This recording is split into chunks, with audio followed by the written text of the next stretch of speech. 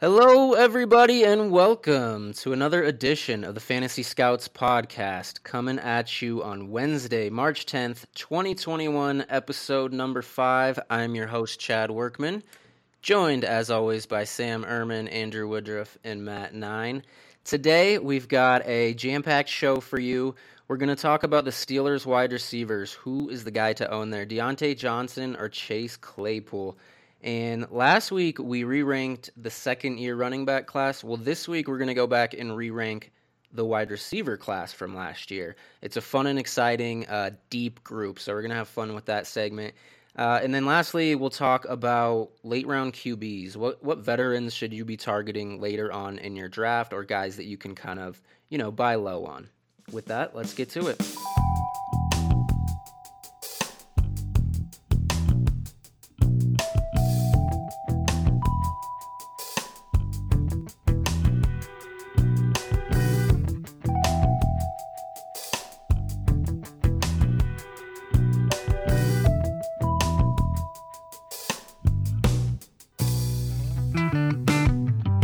All right. Thank you all for being here with us today. Remember to head on over to patreon.com/fantasy scouts to check out all the great content. Remember the database dashboard that we told you about last week. Remember to go check that out. We got tons of content posting all week, every day. So go on there, take a look, sign up for the Patreon. It's insider info you can't get anywhere else. Before we get into our topics of today, there was some breaking news in the NFL yesterday. Dak Prescott signed a 4-year, $160 million contract with the Dallas Cowboys. No real surprise that he's returning to Dallas, but obviously, there was kind of a stalemate there on contract talks for a while, so that officially gets done. Guys, do you have any comment on that, anything to say, or should we just jump right into it? How you guys feeling about Dak? I mean, I'm pretty excited it finally got done, honestly. It was something long waiting. I think everybody knew it was coming. I'm excited to see them kind of just stop dillywagging around and get the deal done, and the way the Dallas Cowboys can move forward. So I'm pretty excited about everybody in that offense, fantasy-wise. I don't know if I'm more shook by the thought of $160 million or the word dillywag that you just used. I don't think I've ever heard that, but I like it, and I will be using it later on. With that, let's get into the Steelers wide receivers. They've got two very good ones. We're all expecting Juju to sign elsewhere, but Diontae Johnson or Chase Claypool, who is the wide receiver one there? Who do you want to own? Matt, let's start with you. The answer is both. You want to own both guys, but Good if you answer. could only have to pick one, it would have to be Chase Claypool. Long term, he profiles as your stereotypical wide receiver one. He's 6'4", he's 230, he runs a sub 4.4, whatever it is, 4.42 40-yard dash. He can jump out of the gym. I mean, this guy is a giant gazelle. Deontay, phenomenal wide receiver, shifty, creates separation. As good as just about anybody in the league. But after 2021, looking long term, who's the quarterback? Big Ben and the offense we know will lean on Deontay more because that's his guy and that's who he's been working with. With Juju gone now, I do expect Claypool to take a DK-esque type jump and not only fantasy value over the offseason, but I would expect him to put up similar numbers as to what DK was close to this year. I would say 1,000 yards and 10 touchdowns. I think that's perfectly legitimate possibility for Claypool. But like I said, moving forward past 2021, the Steelers are going to want to feature some downfield throws more. I don't know if they're going to get a lot of that out of Big Ben this year. I know they're definitely going to try because Juju's not there. So I think both Deontay and Claypool are going to have very successful years. But whoever they bring in next, whether that be Dwayne Haskins works out, gets a second shot, Mason Rudolph's the guy, fingers crossed he's not, or they draft a guy, bring in a free agent next year, whatever the case may be, It's going to be somebody with arm strength, at least more than what Big Ben has to offer. And we saw last year in Week 17, Mason Rudolph, he heavily leaned on Claypool. I think Claypool had 11 targets in that game and was the number one receiver because he's so big. He's a huge safety blanket, safety net across the middle field, down the field, underneath, and stuff like that. Deontay had his too. I think he had 4 catches for 96 yards and something like that. But he didn't have nearly the same amount of targets as Claypool did. So I like to think of this in the similar scenario, not comparing Claypool to Calvin Johnson, but the way Stafford leaned on Calvin Johnson, I like the next QB to come in and lean on Claypool kind of in that same way.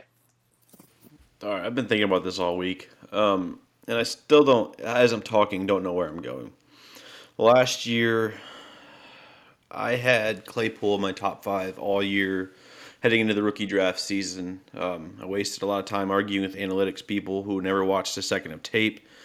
And I feel like Matt talked about a lot of the good points, and it's hard to argue with any of that because he's right. I think both are special. Like I always thought Deontay was special, and I came out last year and said that, like before the season, way before the season, like April, that he was going to be way more valuable than Juju, and I got laughed at it before it. But Deontay's got that twitchy it factor you want wide receivers to have, like similar to what you want running backs to have. And I know Matt makes up a lot of good points about Claypool being the alpha and prototypical and stuff like that. But I can't help but watch and see what Antonio Brown did in that offense and see flashes of Deontay being AB-like. So Matt's right. The answer is both. But if you're going to take a gun to my head and tell me to pick, I would probably go with the Golden Domer, mainly because, I was a big fan in college. Defended his honor last year in pre-draft and after he got drafted, and I wasted so much time arguing about KJ Hamler and Claypool. Just people forget how much that was a debate. Like that was actually debate. People actually looked at metrics and said KJ Hamler's a better football player. Yeah, okay. I don't want to base off a lot off of the one game sample with Mason Rudolph starting. You can't really go off of that. I mean, like it was one game. We've seen that offense for years and years and years feature the slot wide receiver and the guy who can create separation, and then the alpha, the big body guy, catches a bunch of touchdowns. Like Martavis Bryant was always viable. Juju, when he was younger, was always that deep threat guy. I think Claypool is better than those guys, but I also think they like how the offense runs through the slot guy who can create separation and be a yak monster. My only knock on Deontay is injuries, because that's a real concern. Like last year, he missed some games and stuff due to some fluky crap, but he still finished the season with over, I think it was like 83 receptions or something like that in 13 games. I mean, I think in 2021 he's an absolute lock for 100 receptions. So I think it's close. It's very, very close. I think in 2021, Deontay may be more consistent and end up being the better fantasy finisher.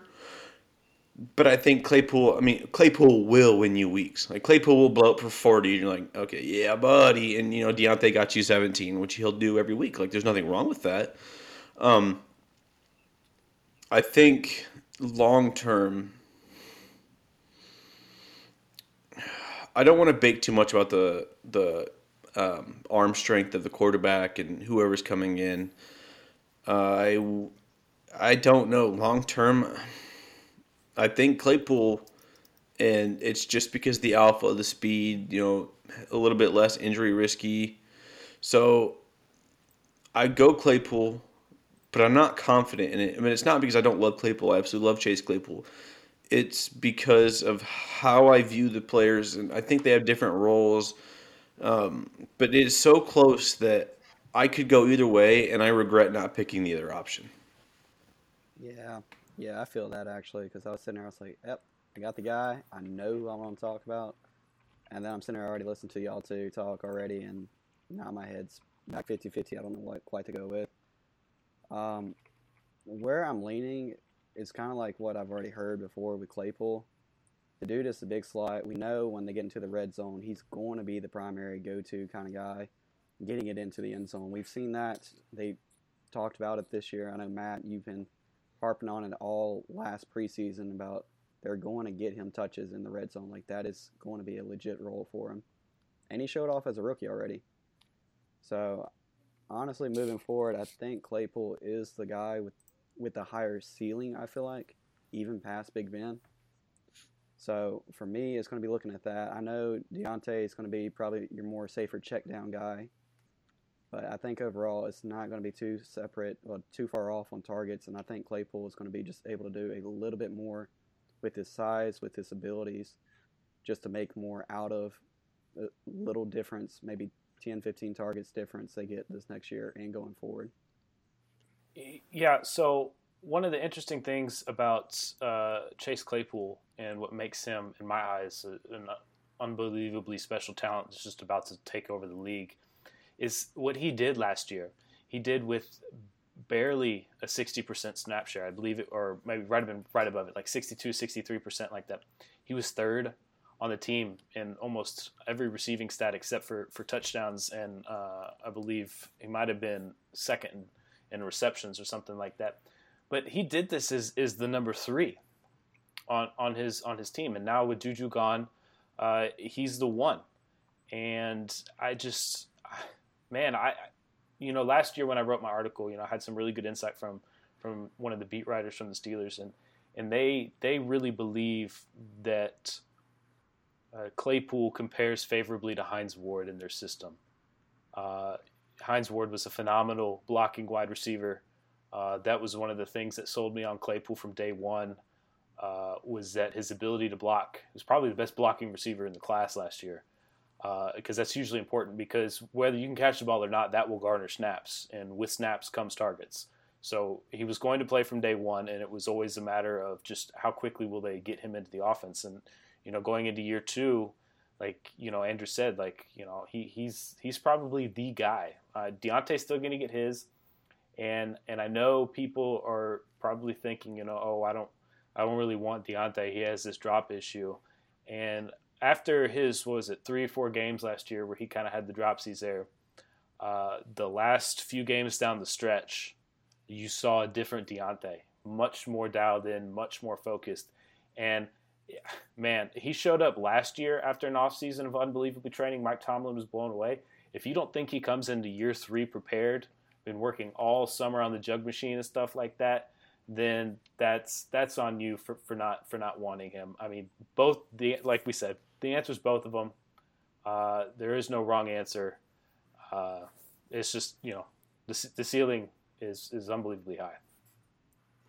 Yeah, I think it's wise to say that you want both of them, but I mean, if I'm, Claypool being compared to Hines Ward, that's great, but we talked about DJ being compared to Antonio Brown in this offense, and that's kind of what I was going to allude to, Sam. I mean, actually, I think I got this graphic from you, Matt, last year when I wrote about Deontay Johnson, but their measurables, speaking of Brown and Deontay, their measurables are nearly identical, just in terms of size, and then their profile, their 40 and bench and vertical and 3 cone drill. They're nearly identical, and Deontay really looked a lot like AB running around out there last year. The guy saw 144 targets last year, and I know that's in large part due to Ben and his declining arm strength and a lot of the short routes that they ran. But even long term, I think, like Sam said,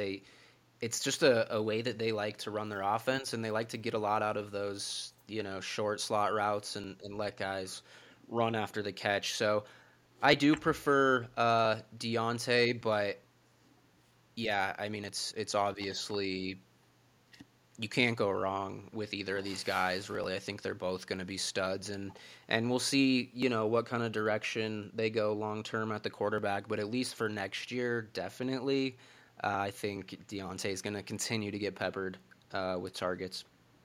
Yeah, I want to make sure that everyone knows I was not comparing Deontay to Antonio Brown last year as a player. Antonio Brown is probably a first ballot Hall of Famer. I'm not doing that. They're not the That same was me. player. They're not on the same level yet. But the specific role in that offense that Antonio Brown held, Deontay Johnson fits it like a glove. That's perfect. And then one other note on Claypool, they're also using him for rushing the ball. He had 2 rushing touchdowns last year. This guy might be good for 13 touchdowns a year, 10 or 11 in the air and 2 on the ground. And I don't know if anybody else caught this, but I believe it might have been that really bad game that they played against Cincinnati. He lined up at the halfback spot multiple times in that game.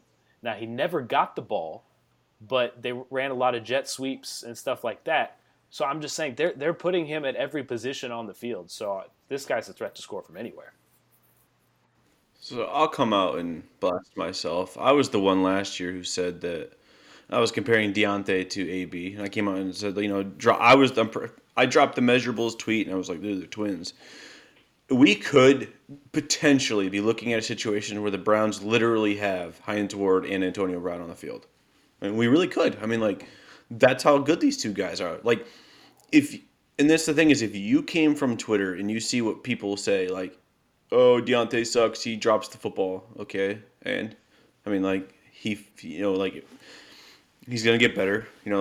This notion that players can't get better is just baffling. I mean, like, he finished the season with 11, but I think 7 of those first came in the first 6 weeks, and then after that he was like, okay, let's go. And Matt brought it up. He's going to train. He's bulking up. You can't watch either of those guys and not tell me they're special talents. Like, I literally can't believe that last year it was. I don't know. I do know why. I remember the exact date. It was December 12th or December 19th, 2020 or 2019. Where I dropped the tweet was like, Chase Claypool is a top 5 guy. And the only reason I know that was because I was going through my bookmarks the other day and I was kind of dumping them out and stuff and on Twitter. And the replies I got in that, I just wanted to go back through and be like, how do you feel now? How do you feel now? Like, but you can't do that. I mean, like, you have to, people live and die by the metrics. And if you live and die by metrics, your accuracy is probably not as good as it should be. Because you have to understand there's outliers, and you have to be able to trust the tape and people who watch tape. And if the Pittsburgh Steelers draft a guy in the second round and go, okay, this guy's an absolute superstar, we believe he's special, I can't believe it, and then players in training camp, in their makeshift training camp, are coming out saying, holy shit, this guy is special, he's a problem for the league, and he hasn't even stepped on the field yet, that matters. When players are coming out saying, oh, he's going to dominate this league, and he hasn't even played yet. That was Eric Ebron, if you want to go look it up, talking about Chase Claypool in August. Like, you have to have the ability to sift through player talk and coach talk and all that crap.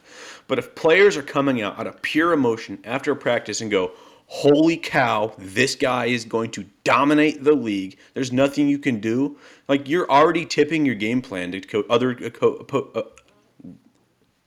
other opposing teams. And people are like, oh, okay, this Chase Claypool guy who's an absolute superstar, I better watch out for him. And you still can't stop him? Joe Hayden tweeted about him as well. we really could be looking at... Yeah, like, we really could be looking at a situation where Antonio Brown and Hines Ward, like players, are on the field together. And you can't go wrong with either. But if you buy into narratives or live and die by metrics, then I'm sorry, but you don't have either of these guys, and it is too late. Teams like what's worked for them before. And if we think back to when Big Ben was on his rookie deal, it was Big Ben, it was the bust, Jerome Bettis, it was Hines Ward, it was Antonio Brown. Now, I don't believe the Steelers will win the Super Bowl this year. But right now they have what they believe is in the next Antonio Brown and Deontay, the next Hines Ward and Claypool.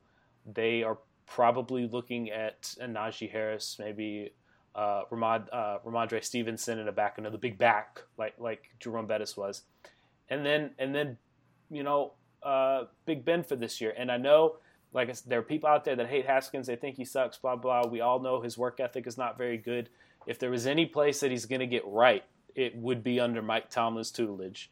And his Dwayne Haskins comp coming out of college was Big Ben. He's very similar.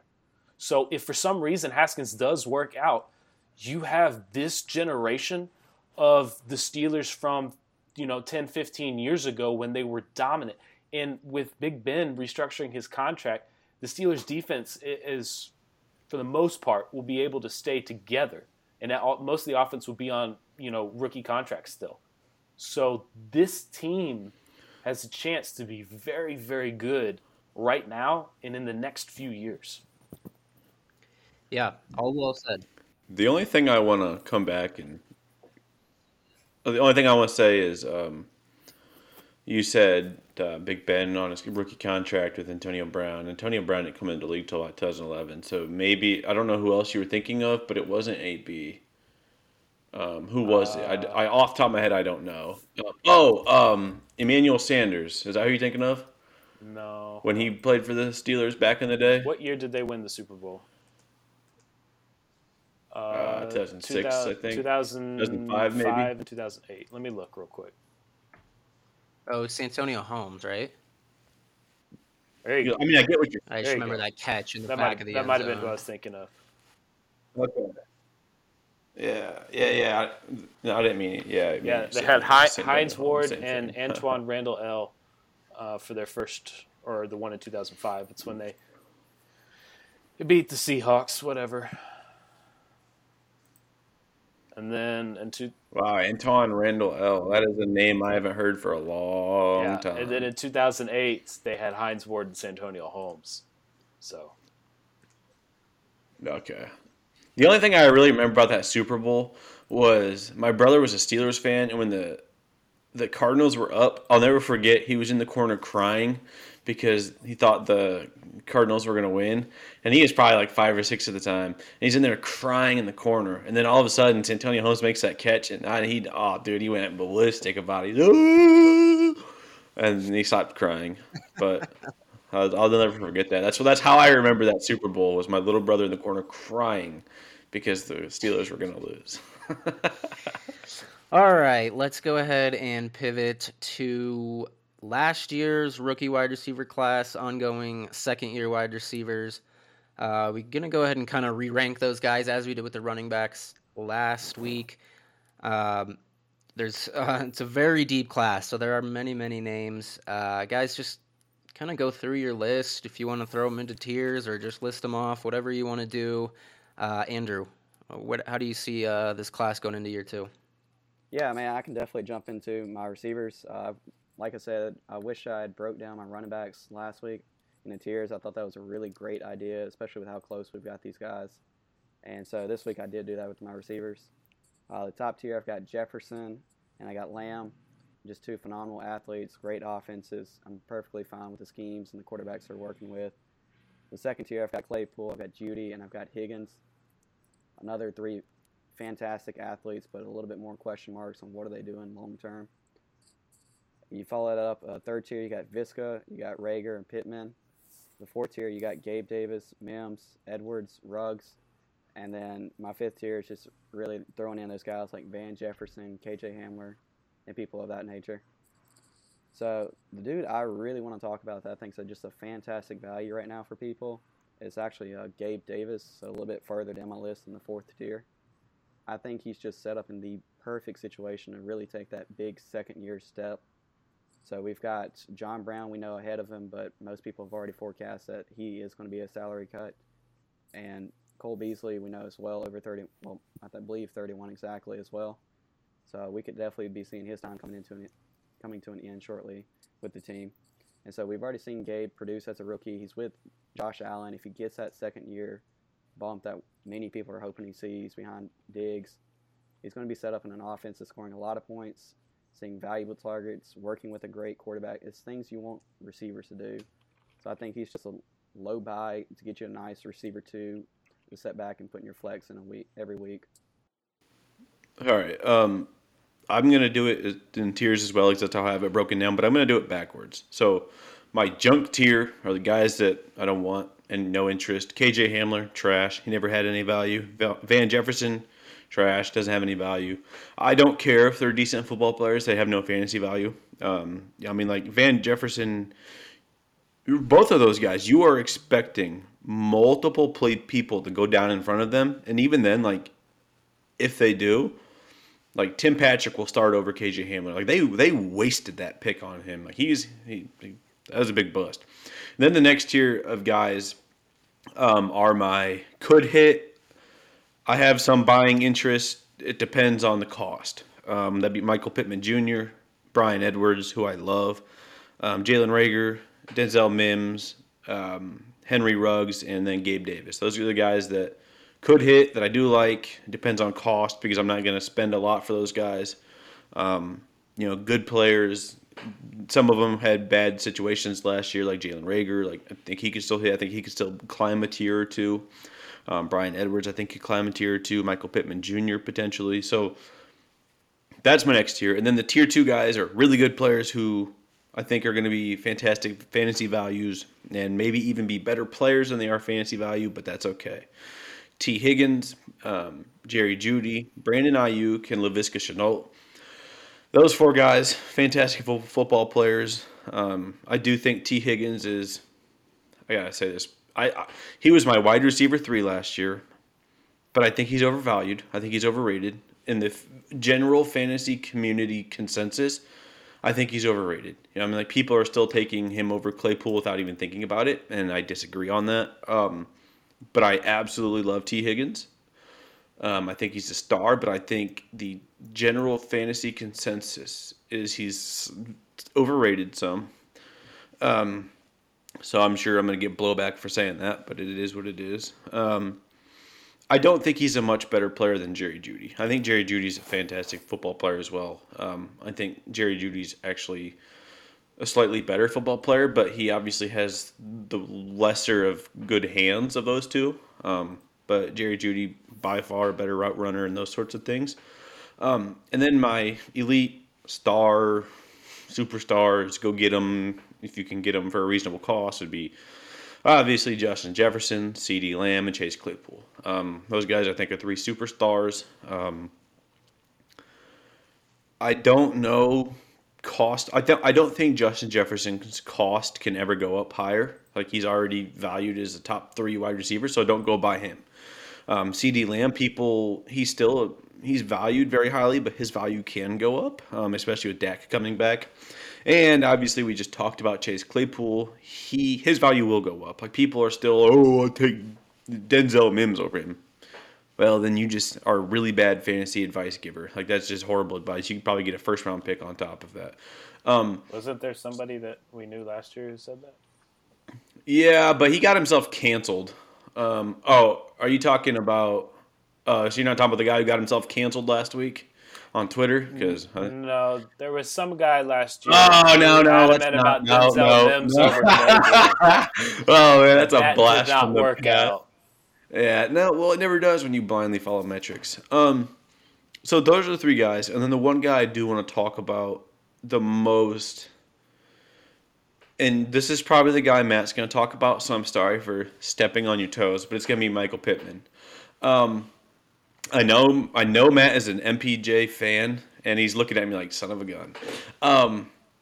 He has alpha traits. He showed flashes last year.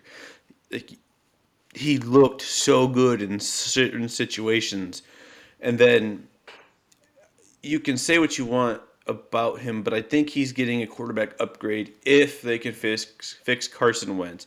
The question is, who do they bring in beside him? Because they're bringing somebody in. That's who. Like, who do they bring in? And that's kind of where the if with him relies. But I think he has alpha traits, alpha abilities, and I think next year he could very well be in the conversation. Who would you rather have, T. Higgins or Michael Pittman Jr.? And his cost right now, you can probably get him for an early 2nd, mid-2nd, because people are slobbering over the rookies. And if you're looking at it and it's like Jalen Waddle or Michael Pittman, that's close. It really is. So that's where I am with Michael Pittman. I could probably talk about all of these guys, but I won't because we have a time limit. But Michael Pittman's someone I'm really intrigued by, and I'm very curious to see what they do next week in free agency. Yeah, so go ahead, Andrew. Sorry, I gotta say real quick. I don't know how in the world I forgot this guy off my list, but in tier 2 it should have been Claypool, Jeudy, Higgins, and Ayuk. I do not know how I forgot Ayuk. but I can't forget the receiver 1 for the 49ers. Yeah, because I'm glad you forgot him because that proves the point of how forgotten he is in fantasy Twitter and all this crap. Like last year after the draft, and I put a tweet out about last week. Last year after the draft, the San Francisco 49ers came out and said, dude, we got our guy. He was the number one wide receiver on our board.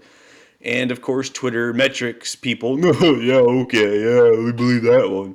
And well, they were right, and people on Twitter were wrong. And turns out Brandon Ayuk's an absolute superstar. So when teams come out right after the draft and say, yeah, the guy we just drafted in highly in the first round was our number one prospect, we should probably take their word for it.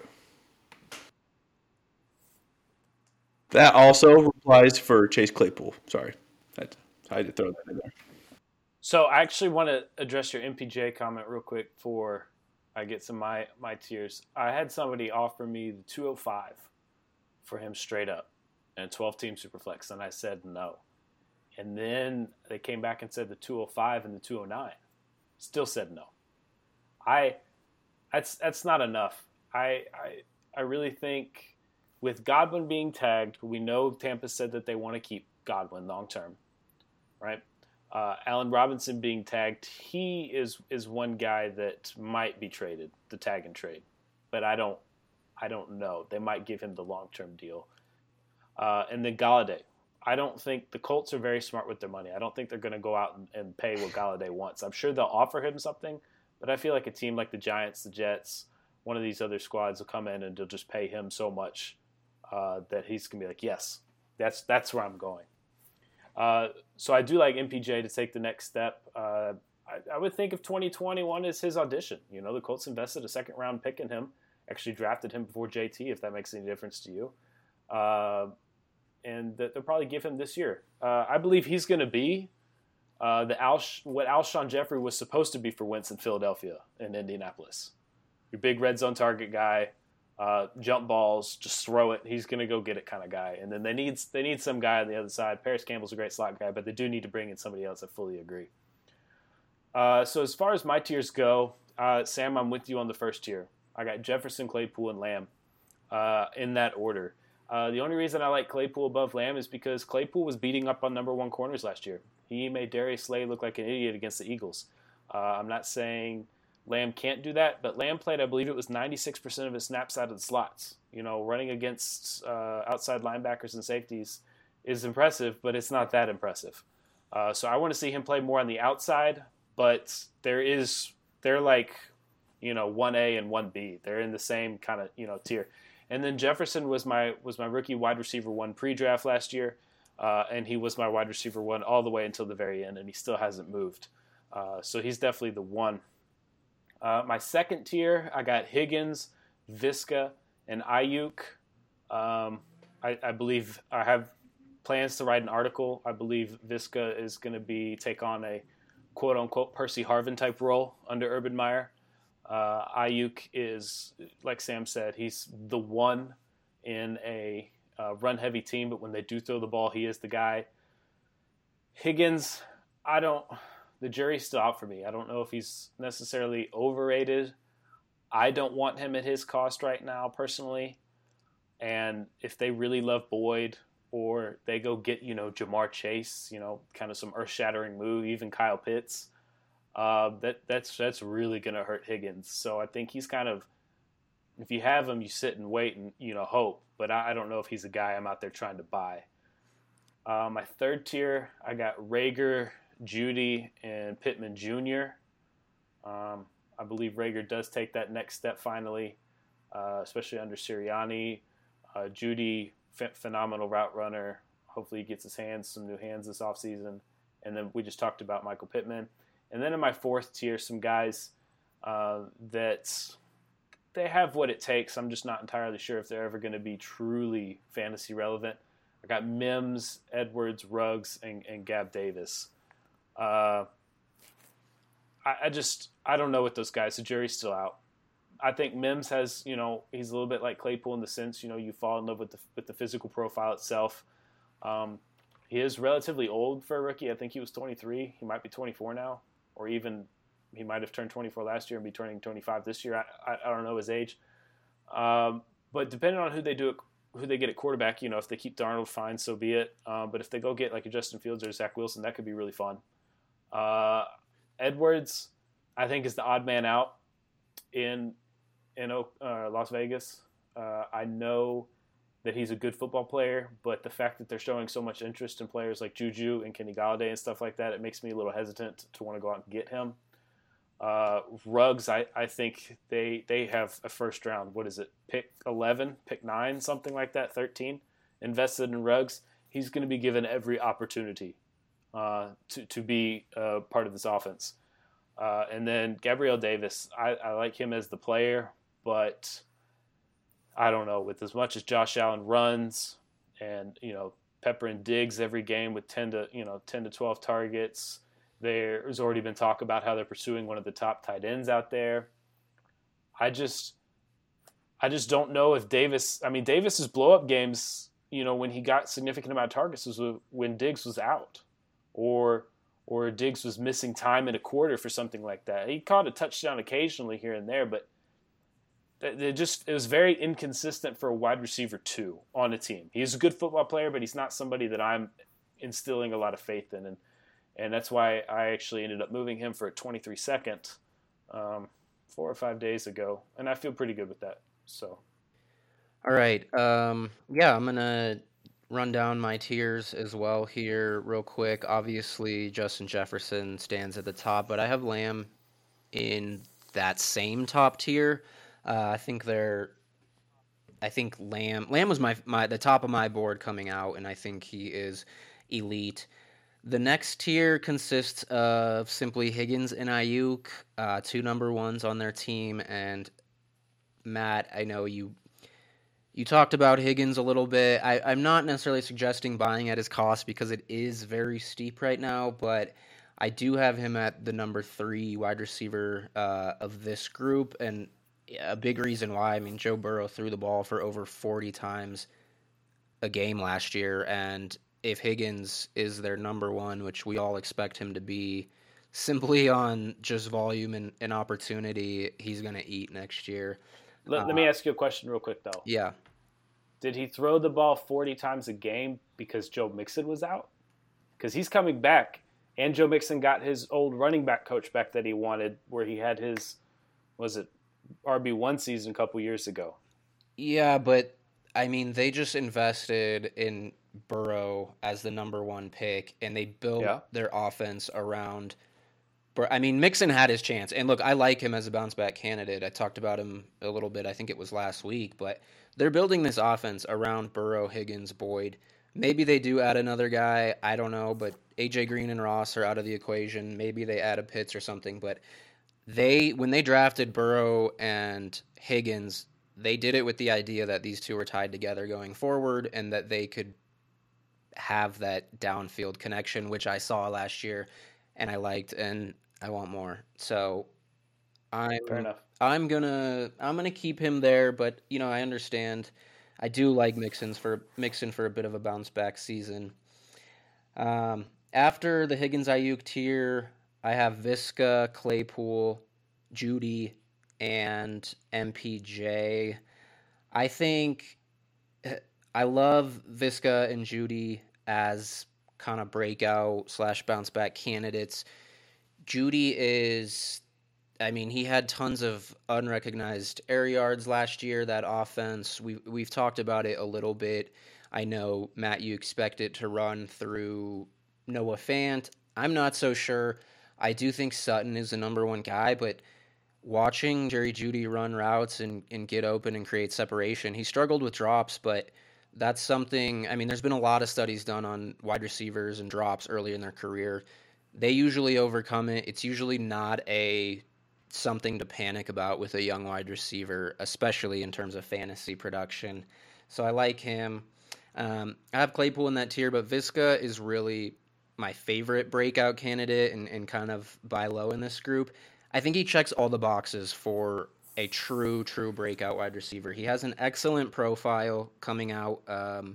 He's got breakout age below 20. All of his metrics are great. He was a bit slept on because he ran with an injury at the combine. I don't know why he did that, but he's a lot faster than he appeared at the combine. If it wasn't for that, he might have been a first-round pick. Instead, he was a second-round pick. He's in an up-and-coming offense with a potentially elite quarterback, right? We all hope Lawrence is. And then he's on a team that doesn't have an elite established number one receiver. And please don't tell me that DJ Chark is elite or established as a number one, because he had 700 yards last year and 5 touchdowns. I know he missed some time. The year before that, he had his, breakout season. He had 1,008 yards, 8 touchdowns. Solid year. The guy's not elite. I like him. I don't love him. I think Viska is a better football player. He also had 5 quarterback changes. I mean, that's fair. So but did Laviska, though. Viska was and Chark was still Viska was part of this offense last year. He did just as well. I like Viska too. I mean, Shark in year 3 being a stud. Year 4. Going into year 4, but year 3 last year, I mean, he should outperform Viska. Viska also wasn't heavily involved. I mean, I'd have to pull up his target rate as it went throughout the season, but he was not very involved early on. And Shark, coming off of 1,000-yard season, I expected more from him last year. We also expected Minshew to take a step, and that did not happen. Yeah, that's fair. No, don't say we, because none of them. Well, I would not you specifically, but as a community, as a general idea, we're like, Shark put this up with Minshew. Let them, work this offseason, take another step, and that Minshew actually took a step back. And there was a lot of games last year where you could see where Shark was visibly frustrated. On film, you can see Shark is open a ton. He's open all the time, and Minshew was either, a little bit kind of like Tua, not comparing the two, but in the sense that he's a little gun shy. He needs to see a guy really come open, or he doesn't trust what he's seeing, doesn't trust that he can get the ball there, and he didn't throw it. Or he threw it and woefully underthrew it, overthrew it, or threw it out of bounds or something like that. Shark profiles almost identically to DeAndre Hopkins, and he's faster than Nuke. I'm not saying he can be Nuke, but if you're looking for an elite alpha 1 wide receiver, Shark fits the bill. You know who Viska profiles after? I mentioned this a few weeks ago, so this is also a test. Brown, AJ. I have a bad memory, so I don't have to be tested. Say it again. AJ Brown. AJ Brown. But typically, here's a rule of thumb, though. If a quarterback performed on hype or emotion, like Minshew in 2019, it's probably not going to roll over to the next year. He didn't, the thing is, Minshew, Minshew Mania, it was fun. I loved Minshew Mania, but he was average. The reason he got all the hype was, because he was swag daddy, and he still is. I mean, he's rocking that mullet. And he got, and give him credit, he got people to waste a first-round pick on him in fantasy drafts, too. So, give him credit there. I mean, he had that competition where it's if you draft him in the first round of fantasy, you could be entered to win something. And I give him credit. He's a marketing genius, and he was a lot of fun. But he was not as good as what people want to think he was in 2019. He was pretty average, and you were getting that from a 6th round pick, but there was a reason he was a 6th round pick. I had negative interest in anybody in the Jaguars offense last year coming into the season. I did pick up James Robinson in a few leagues when coaches were talking about it, but with Chark, I don't know, man. You make good points, and I know, but there's something about him that something for me with him just doesn't click. I don't trust him enough. And I mean, what happens if he gets replaced in the draft? It will click this year because Laviska's role is safe. It will click this year. Well, you better hope so, because if not, he's not getting re-signed and he's getting kicked out the curb. I don't expect him to be back in Jacksonville no matter what.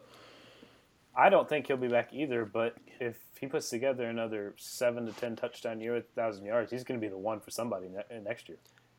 And either way, that opens the door for Viska. And I'm with you. I think Viska's a super wide receiver to buy this offseason.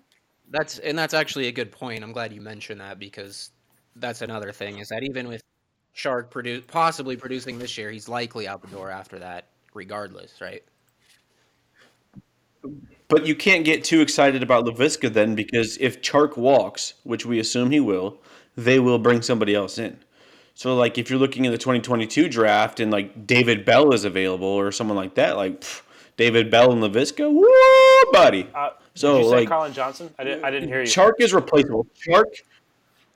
Oh, We're not gonna go anyways, down this road. Chark.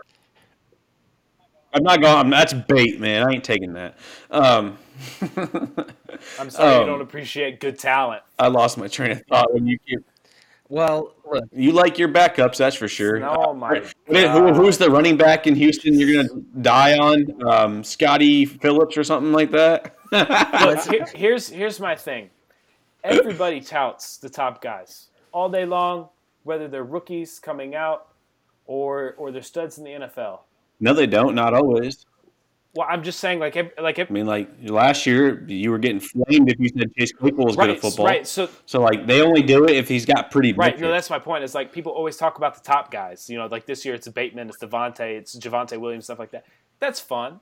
I like those guys too. Everybody likes those guys. But I want to build an elite bench to go with it. That's why you find me talking about some of these other guys that are actually good football players that unrealistically they have a very long shot, but if they hit, I mean that's money. That's Claypool. That's Deontay last year. That's Jalen Hurts right now. It's my rookie I have for 2021. It's some of these deeper guys. yeah, which is DJ Dallas, Rashad None of those Penny. guys were nearly as deep as Colin. But none of those guys were as deep. Like, I mean, Deontay Johnson, like, if you were saying he's a sleeper, I mean, like, you just don't pay attention. If Chase Claypool, you didn't like him, oh, numbers. Well, you don't know what you're doing. Like, Colin Johnson, and I'm not trying to, like, turn it into a Colin Johnson I think you argument. are. It just, he's easily replaceable. No, he's not. He doesn't look Yes, he special. does. Yeah, okay, yeah, he is. No, he's not. Okay, Okay. then go How trade about this? for him How in every about- league. I You don't offer need to. like I a second don't round need to. pick. I own him He's my everywhere. boy. I got my boy. we can give You don't own him in the fantasy scouts 2Q. No, I don't. The one we had a conversation last summer. Jalen And I asked you guys. about him when I was writing my. When I asked you about him when I was writing my article, and I said I forget who I was trying to decide who I wanted on my taxi squad, and I was leaning Colin. You also affirmed that, and you said if Colin hits, that's huge. I said, yeah, if. 1 year. Yeah, 1 year later, 1 year later, he sucks. No, I just said He's if. Like, he's replaceable? a good lottery ticket. Yeah, he's So drafted in the let's- 6th, 7th round. I mean, like, Let's give him this year. I'm not saying you can't give him, but what I'm saying. He could be the reason Shark doesn't get re-signed. And what happens if Colin Johnson is the wide receiver 4 again and he puts up 22 receptions, 300 yards, and 1 touchdown? Are they really going to go, oh, yeah, Colin Johnson's our boy over DJ Chark? We'll see. All right. I like that. All right, let's get the train back on the track here. I don't think I even finished my tiers, but this last one is not anything to write home about. I'm actually throwing Rager and Mims in the last tier along with Edwards and Gabe Davis and Ruggs, and then it gets deeper and deeper, and I don't really care about Hamler or Van Jefferson. But the point is that Visca is my favorite, kind of breakout from this group, and I like Judy on that same token a lot as well. So let's go ahead and shift gears into quarterbacks. We haven't talked about quarterbacks a whole lot on this show yet. Let's take a stab at some late round QBs, veteran guys that you like in the later rounds, whether it's a startup or redraft or just guys you can kind of buy low and get cheap. Sam, who do you got for us? I don't know. I mean, like, I've been on Twitter still talking about Drew Lock. I mean, he's got the arm talent. They'll bring somebody in to compete with him, probably like an Andy Dalton. There's something about Drew Lock. Maybe it's his swag. I not really, but I mean, his swag helps. But I've seen so much. Like, there's so much arm talent there, and guys love him. He's somebody I can't quit, essentially. And then, buddy, I don't know. Like, when you're talking values, I mean, like, you can't talk about Ryan Tannehill because that's my guy. But I mean, like he's no longer a value, and people are taking him in 6th, 7th round. It could be ugly. I mean, this could be really ugly. And I don't want this to happen. I don't think anybody wants this to happen, nor do I actually expect this to happen. And I'm sorry for saying it, and I'm probably going to get flamed, but there's a world in an alternate universe where Breeze retires and Jameis signs a big deal somewhere else, and we are watching Taysom Hill play running back and quarterback and everything in New Orleans as the guy. Ugh. If that happens, yeah, it's gross, but if that It's happens, not happening. he It's will not have. happening. Dude, we have to play like if here. I mean, like it's a possibility. It's like 2%, but it's a possibility, and he's free in every draft. Like you can take him in your last round, and if he hits, he won't be sexy. He'll be really annoying, and you'll probably want to punch him in the throat. But he's a value, and he can win you a league at his cost. I mean, like I'm not saying go buy Taysom Hill. I'm not saying go trade anything for him, but I'm saying if, and if. I always talk about projecting forward, and there's a reality where there's a chance that Taysom Hill is the starting full-time quarterback for the New Orleans Saints. I don't think it's going to happen. I don't expect it to happen, but if that happens, at his current ADP as of today, he's an absolute steal. But let's all like put our hands together and sing kumbaya, and let's hope that doesn't happen. Oh shoot, I didn't even notice that was supposed to be up. So I was sitting there. I've been sitting there just staring at a couple different quarterbacks I could think to talk of, and two really stick out with me. Honestly, there's three right here. So I mean, it depends if you're playing redraft or dynasty. The first one, again, this will go for either. Daniel Jones might be a guy to look at because y'all keep mentioning, or at least I keep seeing, the idea of Kenny Golladay going to the Giants. Darius Slayton is not probably going to be a fantasy-worthy receiver, but he'll be a good complementary piece. Sterling Shepard, plus you're bringing back Saquon Barkley, and we know Evan Ingram, when he can catch the ball, can work the middle of the field for us. I think all the pieces are there. The community's low enough on Daniel Jones. You can probably get him pretty cheap, whether it's Superflex, League, and redraft or Dynasty moving forward. Two other guys I could really look at us looking at might be like Tom Brady. When it comes to Dynasty, that dude is going to go so late. But we just saw them lock up Godwin. We know Mike Evans is still going to be there. They're going to bring the offense around because they're wanting to repeat. They're wanting to come up there and go for it all again. So he's going to give you that value very late in drafts. But really the other one I was looking at was Carson Wentz. Wentz in Indianapolis, we know they're going to go get him a good tight end. I've already seen all the talk about Zach Ertz getting traded there or bringing in a guy like Jonnu Smith or Hunter Henry, help him work the middle of the field. Y'all are huge believers that Pittman can take that next step forward. So even if they don't get another receiver, that's a true receiver one. We're hoping Pittman can make that step up. And nobody wants him. Everybody thinks he's washed, he's trashed, he's broken. And so if you're looking in the late round quarterback strategy, those are three guys I would look into. Yeah, Carson Wentz might actually be the best value if you think about it at QB right now when you take into the cost to acquire versus where he could finish, which I think top 6, top 7. I think that's a possibility. Maybe kind of in that 6 to 10 range, and he probably doesn't cost as much as it would to get one of these other guys. But I got a couple guys here. I touched on Dwayne Haskins a little earlier. I know we have somebody on our Fantasy Scout staff that's very familiar with Haskins. From my understandings, Haskins he was immature. He's very, very poor work ethic. It didn't work out for the Washington football team, and that's okay. There is also some people saying he probably should have stayed another year. That's debatable. But as I mentioned earlier, if he was to get fixed and put on the straight and narrow path, it would be under Mike Tomlin. I actually got him for a 21/5 right after the season started, and for that kind of price for the potential starter next year for the Steelers, I'm taking that all day long because it's not an on-field issue for him. He has talent. He can throw the ball. He's got a very strong arm. Obviously, he needs some coaching, but if he can get that off-field stuff taken care of, this is a great value to have right now. Another guy is Sam Darnold. I don't know why people are fading him, because I think he's going to start for somebody next year. I've seen some stuff about, Darnold. I know the report came out today how the 49ers are infatuated with Trey Lance, and that's possible. Sam Darnold in San Francisco would be super, I think. Even if the Jets keep him. I mean, this guy is, 23 years old? He hasn't been given a fair chance. I mean, he's been given, 3 years, 4 years, something like that. And I've read a lot of stuff. The consensus feeling around the league is that this guy has what it takes. He just needs to be put in the right system. He needs to have the right guys around him, the right coaching, the right staff, and stuff like that. So Darnold's definitely going to get another chance somewhere, and it'll be this year. He's going to be playing for somebody. And then one last guy is Trubisky.